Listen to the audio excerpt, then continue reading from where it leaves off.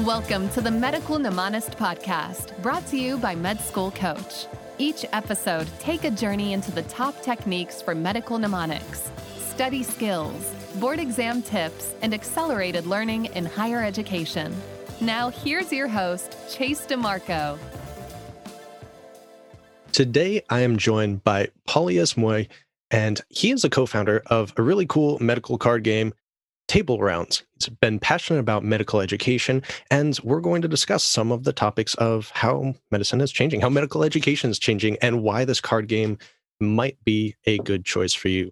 So, Paulius, welcome to the show, and please tell us a little bit about yourself.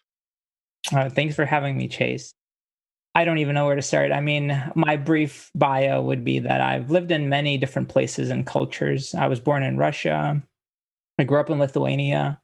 Moved to the States when I was 14. Boston was my home for 7 years before I started med school at VCU in Richmond. And VCU really won me over because it had an incredible family medicine track called FM Stat. And that's really why I chose to go there. Taking the time to get to know myself in my 20s, I knew what brought me joy and what kind of challenges I like to tackle. And so pre-med was no different.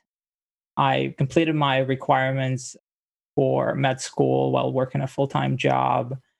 And I really told myself that if I didn't enjoy becoming a physician, I really would not probably enjoy being a physician. And so I took the same approach to med school, is that I prioritized myself over school. And I think that it worked out quite well. I got to pursue my interests while becoming a physician. And I really wouldn't do it in any other way. I got lucky and I got to graduate in 3 years. And right now I'm a family medicine resident and this is my first year. Perfect. You kind of dated yourself there when I was in my 20s. I know. It's all right. I'm there with you. So, all right. Then I want to talk about this card game a little bit, and we'll come back to it at the end, but just give a brief description of like what it is and how it might benefit students right now. So, I mean, that's a really good question. I think it makes sense to talk about it, maybe what made me decide to want to start this. Okay. It really came from me studying with my classmates, and it was inspired just by our study group and how we learned from each other. And so, like, for example, my friend Graham would quiz me on just asking, for example, how do you treat cellulitis? And, I'd say, okay, maybe clindamycin. And he's like, what else about clindamycin? And I think, C. diff. Okay. And then he's like, what's next? What can you relate to C. diff? And I would say, PO Vanc. And then what about Vanc? And you could connect it to, Red Man syndrome, or you could think about AKI. And essentially building off of these connections and associations in medicine has really opened up my eyes to the fact that, studying medicine is just about connecting a lot of clues. And when you see a patient, whether in the office or in the ED, and you're trying to figure out what's going on with them, they're telling you all these disconnected pieces that it's up to you to identify what's pertinent and kind of connect them within the medical framework. And so out of that kind of grew the concept of discovering the hidden connections in medicine. And that's really what Table Rounds is about. It's essentially taking the pieces that may not be obvious to others and showing how they're linked. And it was almost easier to create the game than not to create it, because the whole theme of trying, enjoying what you're doing in school, I really thought about how to package it and give that experience to others so that it could be replicated. Because med school is plenty stressful, and there's a certain element to its culture that just puts you on a treadmill. And sometimes you think that you don't have a choice to get off. You're forced to, stay on pace, and it's an intense fire hose of information. And it just, I love the challenge, but I really like the challenge on my own terms. And I feel like this game gave me that. And creating it has been a process. It's been a very collaborative process, which I think is reflective of what medicine is. And there's so much isolation in medical school. And it almost came about as a response to that, because, we practice medicine in teams. There are nurses and pharmacists and specialists and so on, but we're forced to study by ourselves. Many of us face just laptop screens, and we like, even if we study together, we like the way I studied for step one, we'd sit in a room and look at our own laptops and just hang out during study breaks kind of thing. But I just think that there's so much opportunity to change that. There is, yeah. And speaking of the treadmill you were saying, yeah, I think mine was broken. It kept kicking me off here and there. So led to all these other projects. And I'm curious about your kind of the mindset behind it. You said that you and your classmates were asking a lot of open-ended questions, and that's really the best way to test once you get to a certain level of knowledge anyway. Make sure you're recalling it. It's a form of spaced repetition, active learning. So it's much better than just rereading the textbook or your notes or something like that. Those forms of passive learning don't really work. So in past episodes about games, we had Dr. Eric Gantwerker that came on talking about some of the app games that they have that are more for residents and physicians. They're really interactive. We had Carl Knapp talking about some game theory that was really interesting. So if any of the audience wants to listen to past episodes. But then one that I was thinking of in particular was the first gamification episode we did. And it was with Keegan Longwheeler. Sort of like a choose your own destination. It's very open-ended, kind of like when you and your classmates are quizzing each other. Is it more of an active learning style in that manner? Exactly. So this game is designed as an active experience. And this is an obvious statement to say that passive learning just does not work. And that's the current paradigm of medicine. Obviously, we have a lot more case-based learning, which is not necessarily executed to its fullest potential. But the idea is that, a lot of the standardized testing that we go through forces us into one specific multiple choice question, and there's always the right answer. But the real world is really messy. And so the real world does not have the answer in the back of the book. And this game essentially attempts to mimic that environment. And it creates a safe space for you to be vulnerable with your friends and your peers and your educators to try to identify what you don't know. And the best way to do that is by when you try to teach others. And so that's kind of the whole premise, is that the way this game was created is that our first game has 280 cards. And so those cards are divided into 5 categories of roughly even number of cards. So some of the cards contain signs and symptoms, essentially the clinical findings that you would get from talking to a patient or examining the patient. So the patient could tell you that they have cough or they have swelling in their legs or whatever. On the exam, you would notice that there's erythema or crackles or whatnot. Then you would essentially go to the workup part of the game and you would order specific lab tests. Then these lab tests would have results. So for example, if your workup is a CBC, you would end up getting leukocytosis or leukopenia or thrombocytosis. There are many more options. Then based on that, you would essentially try to peg it to a specific diagnosis or a differential of diagnoses. And then the last category of cards would be the treatment cards, how you would treat those. And so you have kind of the basic paradigm of encountering the patient and then taking you through the journey of medicine to then treating that patient. And so we've combed through a ton of resources, kind of every book you can imagine that you would want to read in med school. We specifically looked at USMLE guidelines and seeing what they test at different stages for step 1, step 2, and step 3, and then try to pick out the cards that have the most connections to each other. So we kind of tossed out the cards that are too vague, like pain. Like it's not something that you can make a good teaching point with. I mean, you can, but there are a lot better cards out there. And then we also excluded, obviously, things that are very specific. So that landed us with 280 cards that we think really allow you to make most of the connections about foundational concepts in medicine. And we all hated those little minute details anyway, that's after the step exam you're probably not going to see unless you're in a very niche specialty. Yeah, true. And so when you have these cards, it essentially allows you to learn very differently than I think what we're used to. But I do believe that it mimics a lot more of the reality of experiencing the patient and trying to help them and trying to think of all the things that connect to that experience. And I do think that it's very difficult to do it. But the fact that you can create somewhat of a playful approach to it and have a sense of environment where it's a learning type of culture, so it's okay to be wrong and it's okay not to have the right answer. And I think that's really, I did not get a lot of that in my experience going through medical school. And so this is, I think, one way to bring more of that to the experience of med students and educators.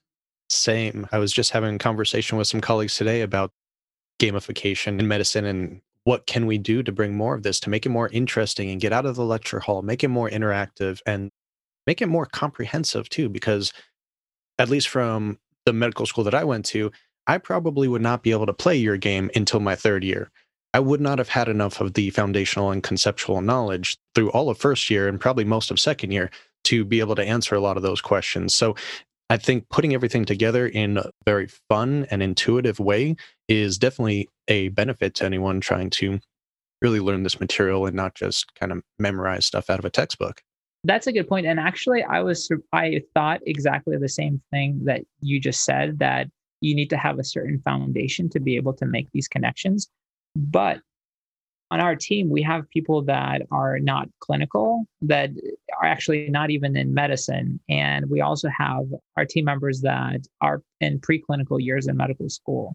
And we've played a number of times with everybody. And just by having access to the internet and resources, it's been incredible where like I've lost to people that have had no medical training, just in a sense that someone was able just to look up how certain things connect and teach me something that I didn't know. And they were able to, get rid of their cards first and kind of advance through the game quicker. It's really counterintuitive, but I just think it all depends on the kind of culture that you create that relates to learning, and being vulnerable and okay with making mistakes is what it's about.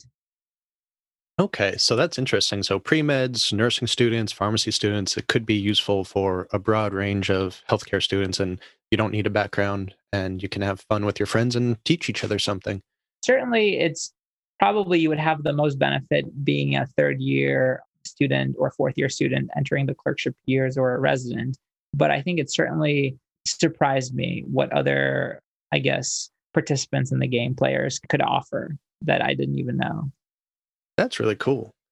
All right, then I think an interesting thing to discuss further is where do you think gamification is going to go in the future of medical education? Like, have you seen other games, played other card games or apps or video games? Have you seen any that stand out as more educational or more fun? Because there always seems to be that balance between fun and educational. Like, what are the goals and how do we also learn from it? Just kind of curious to hear your general thoughts on that. That's a great question. I actually don't know if I have an answer to that, but I think that listening to your podcast and you being the person who connects all these people to the shared comment, I guess, shared interest of medical education innovation, I think is really the way to get a pulse on what's happening in this space. And so we've obviously done some market analysis and figuring out what other creative approaches to learning exist out there. I think everyone is doing something different and interesting. And to me, the future of medical education would be empowering students to create their own games. So I'm definitely taking the perspective of that our game is not the answer, but our approach of hanging out with your friends, coming up of a fun way to study it, and then if you wanted to share that experience with others, would be really the way of the future of medical education. Because what I've created, what's relevant right now in 2021 is great and it's, applicable. But I do think that as things evolve and medicine advances, there will be others, whether it's 5 years or 10 years or whatever, 20 years from now, that will have a much better approach to studying something. And especially with like virtual reality technology becoming kind of more common. And, I just think that there's so much that could happen that it's all about empowering students to question the status quo and thinking of different ways to come up with something. And our game is just an example that it's possible. We've launched pretty recently, but it's been flying off the shelves. And it's fun when your group of friends supports you and buys a game and whatnot. But once we've started reaching people who don't know us and they've just thought that it was cool and they decided to get a copy for themselves, that's been really fun feeling. And I just could not have anticipated what it would felt like. Essentially it's your baby in a sense that you've created and brought onto the world, and you get other people to interact with it. Yeah, I definitely love that feeling. And the crowdsourced ability is just so much easier nowadays. I think actually it was in the Carl Knapp episode, and anyone that wants to look for that episode, I'll put in the show notes because it's Carl with a K and then Knapp is Knapp in case you're searching for it. There's a lot of resources in that episode in particular that allow students to go on and make their own card games. And I thought that was very intriguing design because, just like you said, the future of education, the future of everything is going to be the current students, how they're learning, what types of materials they're creating that next generations can use. It's just like the Anki databases. You can go on and use tens of thousands of cards in this deck, just download it that someone else made for you. So if we kind of do the same thing with games and with other resources, then it's just going to be so much easier for students to teach at the level of students, because sometimes the professors might not teach to the level of certain students or any of their students, depending on the instructor. So I do think mashing those kind of audiences together a little bit more and allowing more resources to be created is going to be very important in the future. Exactly. And I think what you just mentioned about teaching to the level of where the learner is really key, because it's impossible to assess that in a lecture hall or even a recorded session. And what I've really seen come to life is exactly that, when people are playing and they think that they know something, and then they get to the point of trying to teach somebody else, even in simple terms, and they're not able to, or they had something backwards. It gives you feedback in real time. It allows you to essentially iterate, and then it connects you to that emotion of playing the game. And as we know, emotion is really intensely linked to memory. And so just the way that I think your podcast premise is about better learning strategies, finding mnemonics, finding these memory hooks to help you retain information. I have so many different teaching points and clinical pearls that I've acquired throughout building table rounds. I can think back to a different location and different set of people that I played the game with, and it brings me a memory of trying to remember how, hyperthyroidism is related to leukocytosis. Like, that's actually something that came up yesterday when I was playing with my co-resident, and like, he made this obvious connection and I didn't really see it. But then it made me wonder what the mechanism behind it was. And I couldn't find an obvious answer. So then we took it to Twitter and had a bunch of faculty in like all over, essentially, academic institutions get involved and offer their input. And then someone ended up citing like a paper from 1988 that talked about the mechanism of leukocytosis in, overdrive thyroid state. Anyway, it's just, this is not what's going to give you the answers, but this is what is going to connect you to people. This is what's going to make you think and question things. And it's just a fun process. And it just gives you an excuse to deepen the connections to your team, gives you an excuse to be playful and have that human element in the medical education system, which I think is oftentimes not designed to have that. And do you think this could actually go into some of the thought processes behind group studying? Because that's something that a lot of students have trouble with. I was not very sociable, still not most of the time. I did not like going into group study sessions. It just wasn't my thing. Tried it a few times. It was uncomfortable. Didn't feel like I was learning much. And it seems like this, although maybe not the highest yield aspect of your study session for that day, could be a great way, like you said, to connect with other peers, with people in higher or lower tiers of their educational journey, and just kind of learn from each other. And that experiential learning, as you said, now you'll recall something from playing the game with this group of people versus this group of people. And just sounds like it could really help with group study tactics, getting people together. It makes me so happy that you recognize this, because actually the name of our company is called Low Yield Productions. And it's the whole wordplay that, this isn't what's going to get you whatever 270 on a step exam. But there's an important caveat to it. And by the way, speaking of low yield facts, one of my friends was teaching me that there's a renal tubular acidosis type 4 that we never learn about, but there is one. And the only way we learned that exists is because we were trying to teach each other something through this game, and it just led us to this rabbit hole. But what I'm trying to say is this, actually, if this is so interesting, this was back in my pre-med days. I was watching some YouTube talk about leadership, and it was one of those Google talks that you can look up. And I actually don't remember who is the speaker, but he's an author. And he was making this whole premise that he's like, look, you guys are at Google. Just to get through the door, you had to have an incredibly high IQ. And all of you are incredibly smart in this room. So imagine he had a whiteboard and he drew IQ on the y-axis and EQ meaning emotional quotient on the x-axis. And he was saying that all of you guys are clustered in the top left in terms of IQ. And now what's going to differentiate you from your manager who's sitting next to you is the x-axis. And it's the emotional quotient that's going to determine who's going to lead others. And it's all about the soft skills that are neglected in medicine. It's all about the interpersonal skills. It's all about how you relate to others, how you communicate, how you create that space for people to communicate with each other. Because you can always have in a group a toxic personality. You could have gunners that just don't care about others. And sure, they could teach you 10 times more connections or whatever that, would get you maybe more answers on an exam, but it's not going to be a good experience for anybody. And so if you're able to think about what it takes to have an enjoyable experience in learning, and how do you notice that this person who's maybe not speaking up during the game, how could they be involved?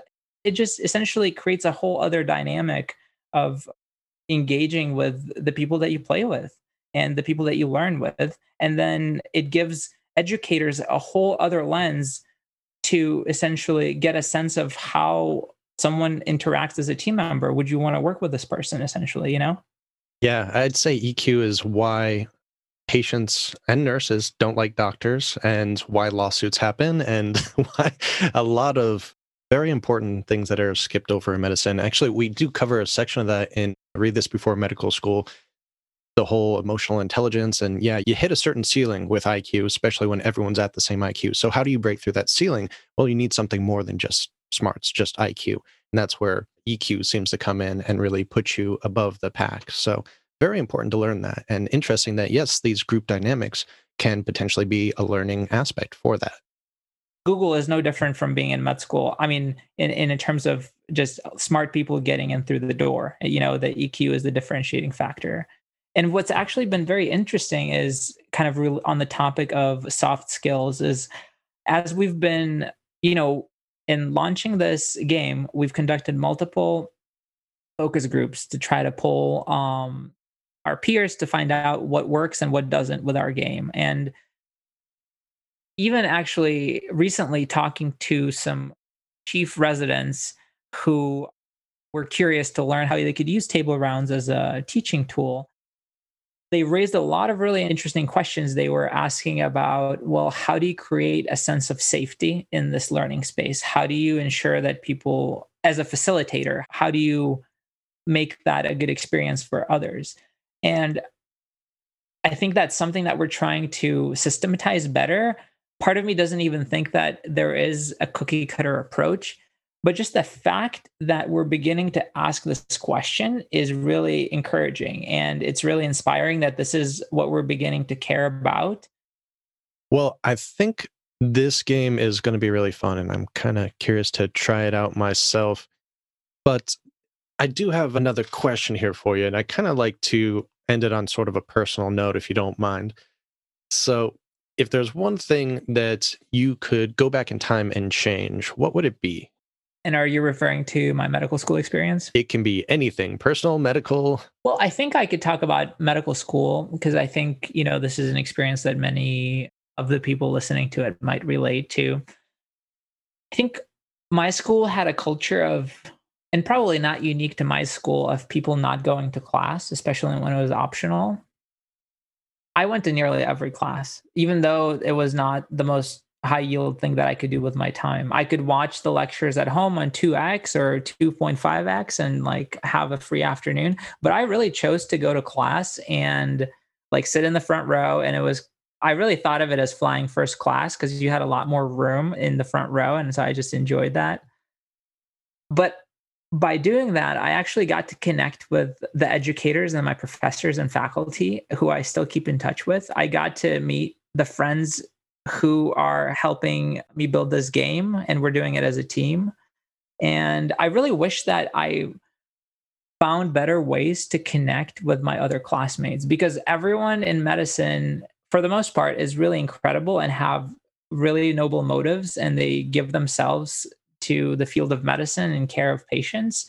And I just did not get to know as much of my class as I wish I did. And ultimately, to me, life is about people, and people create the things that we value. And medical school is no different. I think this is just a microcosm. And it's crazy that, we're forced to isolate to succeed. And I just think that needs to be different.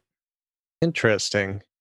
I kind of disagree with the going to class, but that depends on your classroom as well. Some classes were much more fun to go to, and others you would learn a lot more if you just stayed home that day.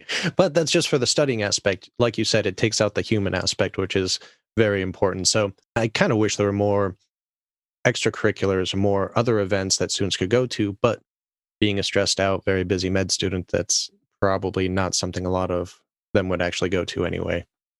Yeah, I hear you. And I think you echo the sentiment of the majority of the people. And I think my approach is probably definitely in the extreme minority. But I just think that this is my take on things. And this is why I enjoy connecting with people and, building relationships. And I just ultimately think that what brings me joy. And it's almost not necessarily respective to me doing really well on an exam. I like it. Well, I'm glad that we can start to build this relationship as well. And where can the audience find out more about you and the game? We have a website. It's called playtablerounds.com. I think that's probably the best place to go and check it out.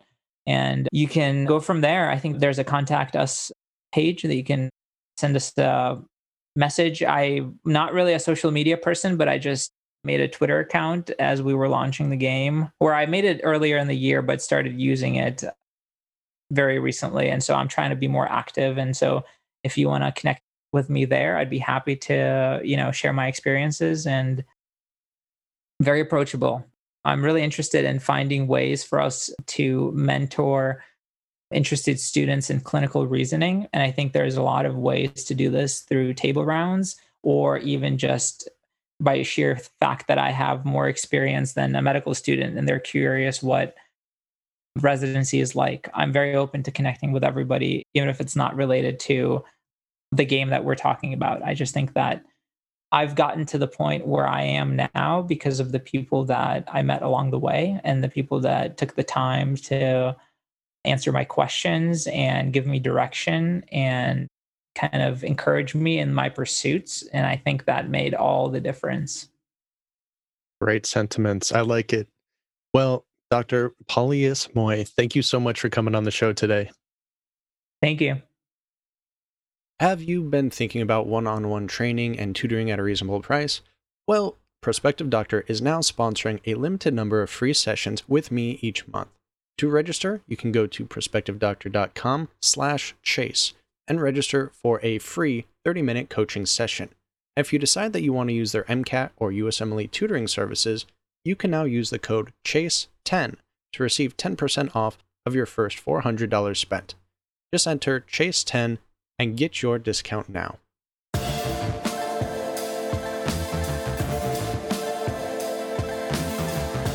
The Medical Mnemonist podcast is powered by Med School Coach. To access Med School Coach services, including USMLE tutoring and residency admissions advising, visit our website at medschoolcoach.com.